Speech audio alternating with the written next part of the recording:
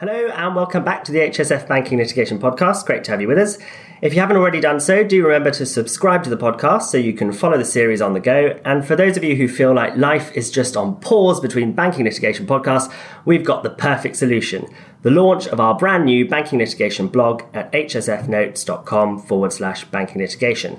The blog brings together all of our previous publications into what is a searchable treasure trove of banking litigation information. It's also a fast-paced way of keeping on top of developments and seeing what some of our top brains have to say about judgments and developments in the sector. Details on how to subscribe are in the show notes. But let's crack on with today's podcast. As ever, I am in good company this month. I have Kerry Morgan, the brains behind the operation, our banking litigation PSL, and we're both joined by Mariam Ogana, one of our associates.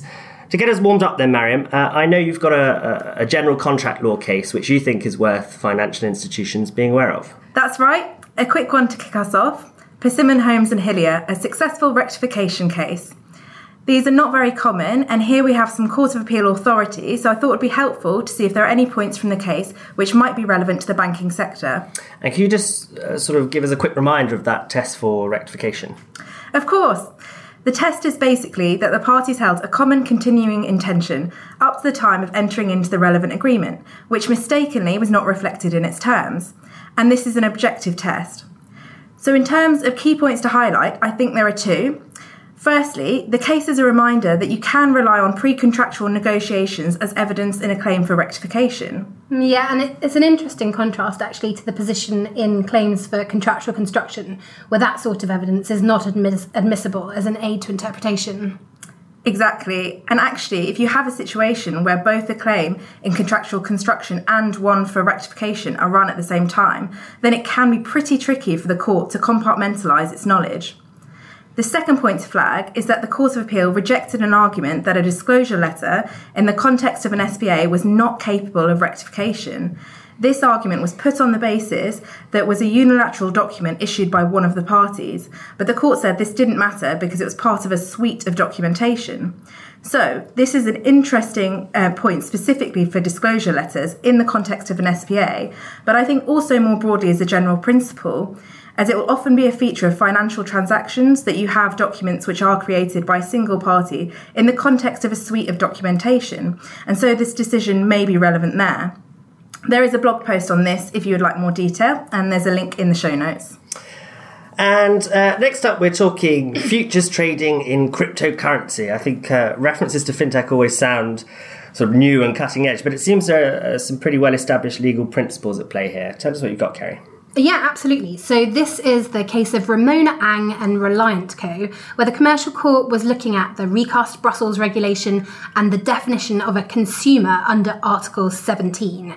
And the question here was whether the claimant met the consumer test so that she could bring the claim in the court of her choice.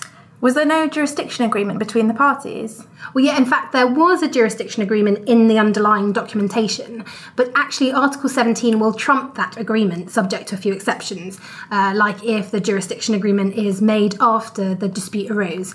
And that did not happen on the facts here. So where the consumer question arises, it essentially means that jurisdiction is a bit more uncertain, even when it looks clear from the face of the contract.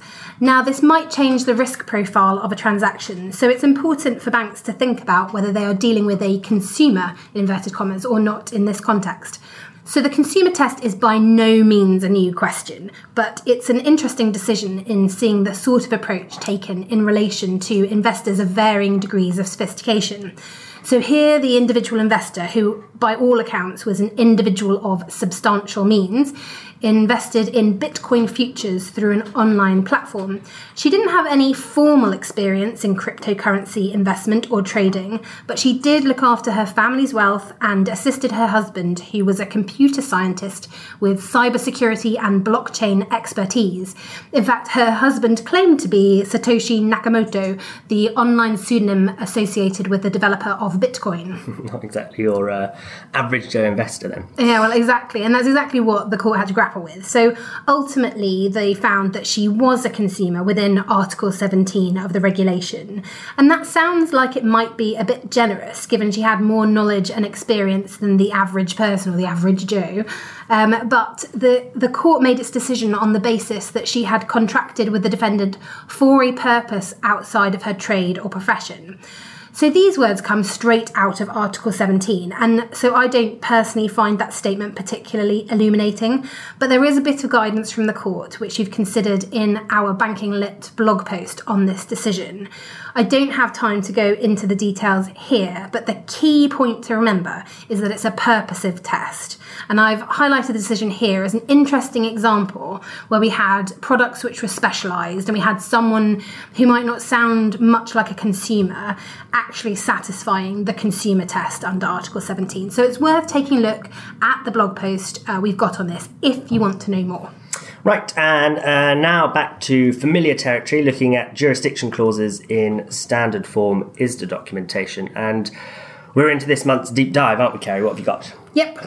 Absolutely a reassuring decision from the Court of Appeal in BNPP and TRM, finding that an ISDA jurisdiction clause trumped a competing clause in a related contract. So before summarising the decision, you just need a bit of background first, and what will be a familiar fact pattern to many. The bank lent money to an Italian public-private partnership. That loan agreement required the borrower to hedge the interest rate risks associated with the loan. So the bank and the borrower entered into a separate interest rate swap on ISDA terms. The loan agreement had an Italian jurisdiction clause and the swap had an English jurisdiction clause. Both were exclusive. So when a dispute ensued, the question was which jurisdiction clause applied. It was the bank which issued proceedings, and these were brought in England seeking negative declarations in relation to the hedging arrangements. And of course, the Italian borrower challenged jurisdiction. So first of all, we had a commercial court decision in favour of the bank, and now we have the Court of Appeal's decision saying the same thing, that the dispute should be heard in this jurisdiction. And so can you just sort of pull out a few of the key points from the Court of Appeal's judgment? Yeah, indeed. And so I've kept focus on those which are likely to be of broad interest, particularly to in-house lawyers dealing with cross-border derivative disputes. So firstly, as a reminder, the court here was applying Article 25 of the recast Brussels regulation because there was a jurisdiction agreement. It's just that they made two agreements in two different sets of documentation, giving jurisdiction to two different courts. And that leads to the second key point to highlight, which is that the Court of Appeal found that there was no conflict between the two jurisdiction clauses. It said they governed different legal relationships and were therefore complementary rather than conflicting. And this was a particularly important finding in this case, and that's because there was a conflicts clause at play, and this clause said that in the case of conflict, the terms of the loan agreement should prevail over the ISDA terms. But as I said, the Court of Appeal said in fact there was no conflict. It took a pretty straightforward approach and said the jurisdiction clause in the loan agreement governed claims relating to the background lending relationship set out in that agreement, whereas the ISDA jurisdiction clause governed claims relating to the specific interest rate swap relationship set out in that agreement. Which, to be fair, sounds quite sensible. It would be quite sort of uncommercial for parties to agree for the same claim to be subject to two different jurisdiction clauses. That was the thinking of the Court of Appeal, in fact, and it brings us to the third point that I wanted to highlight. The court set out some useful guidance on how to interpret apparently competing jurisdiction clauses in related contracts.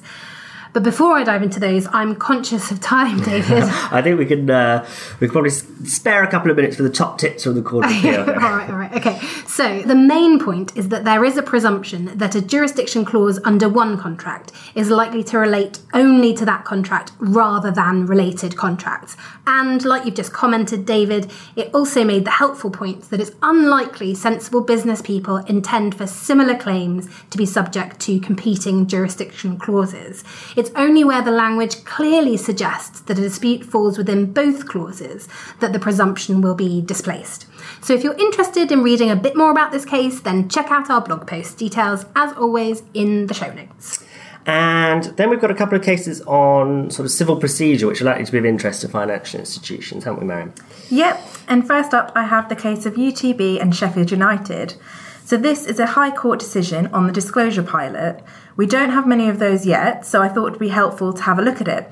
As a reminder, the pilot has been in effect in the business and property courts since the start of the year. And here, the narrow but important point to be aware of is that the disclosure pilot applies to all proceedings currently before those courts unless specifically excluded. So even if orders for disclosure were made prior to the disclosure pilot coming into force, the pilot rules will apply to those proceedings. And I think we have a blog post on this. Yeah, absolutely, all in those show notes. Great. And then my final case, Cologne and Dornus, takes us into the world of Part 36 offers. This one confirms that a defendant's offer to accept £100,000 in settlement of both the claim and its unpleaded counterclaim was a valid claimant's offer under CPR Part 36. The simple point to note is that a defendant can be treated as having made a claimant's Part 36 offer in respect of its counterclaim, even though the counterclaim has not actually been pleaded. So it's a technical procedural point to be aware of, and we have a blog post considering it in further detail. Brilliant, thank you.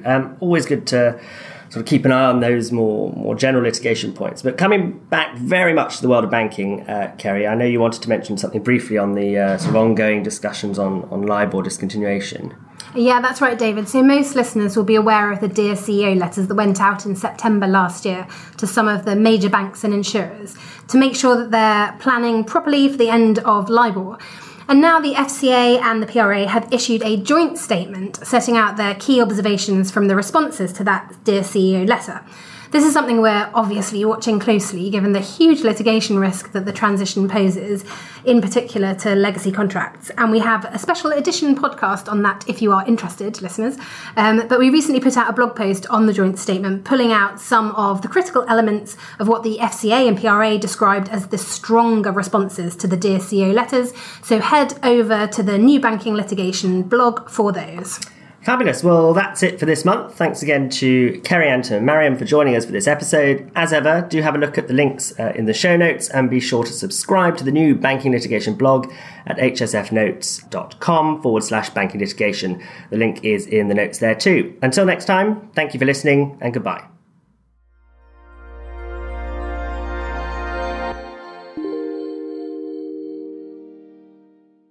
You have been listening to a podcast brought to you by Herbert Smith Freehills. For more episodes, please go to our channel on iTunes or SoundCloud and visit our website herbertsmithfreehills.com for more insights relevant to your business.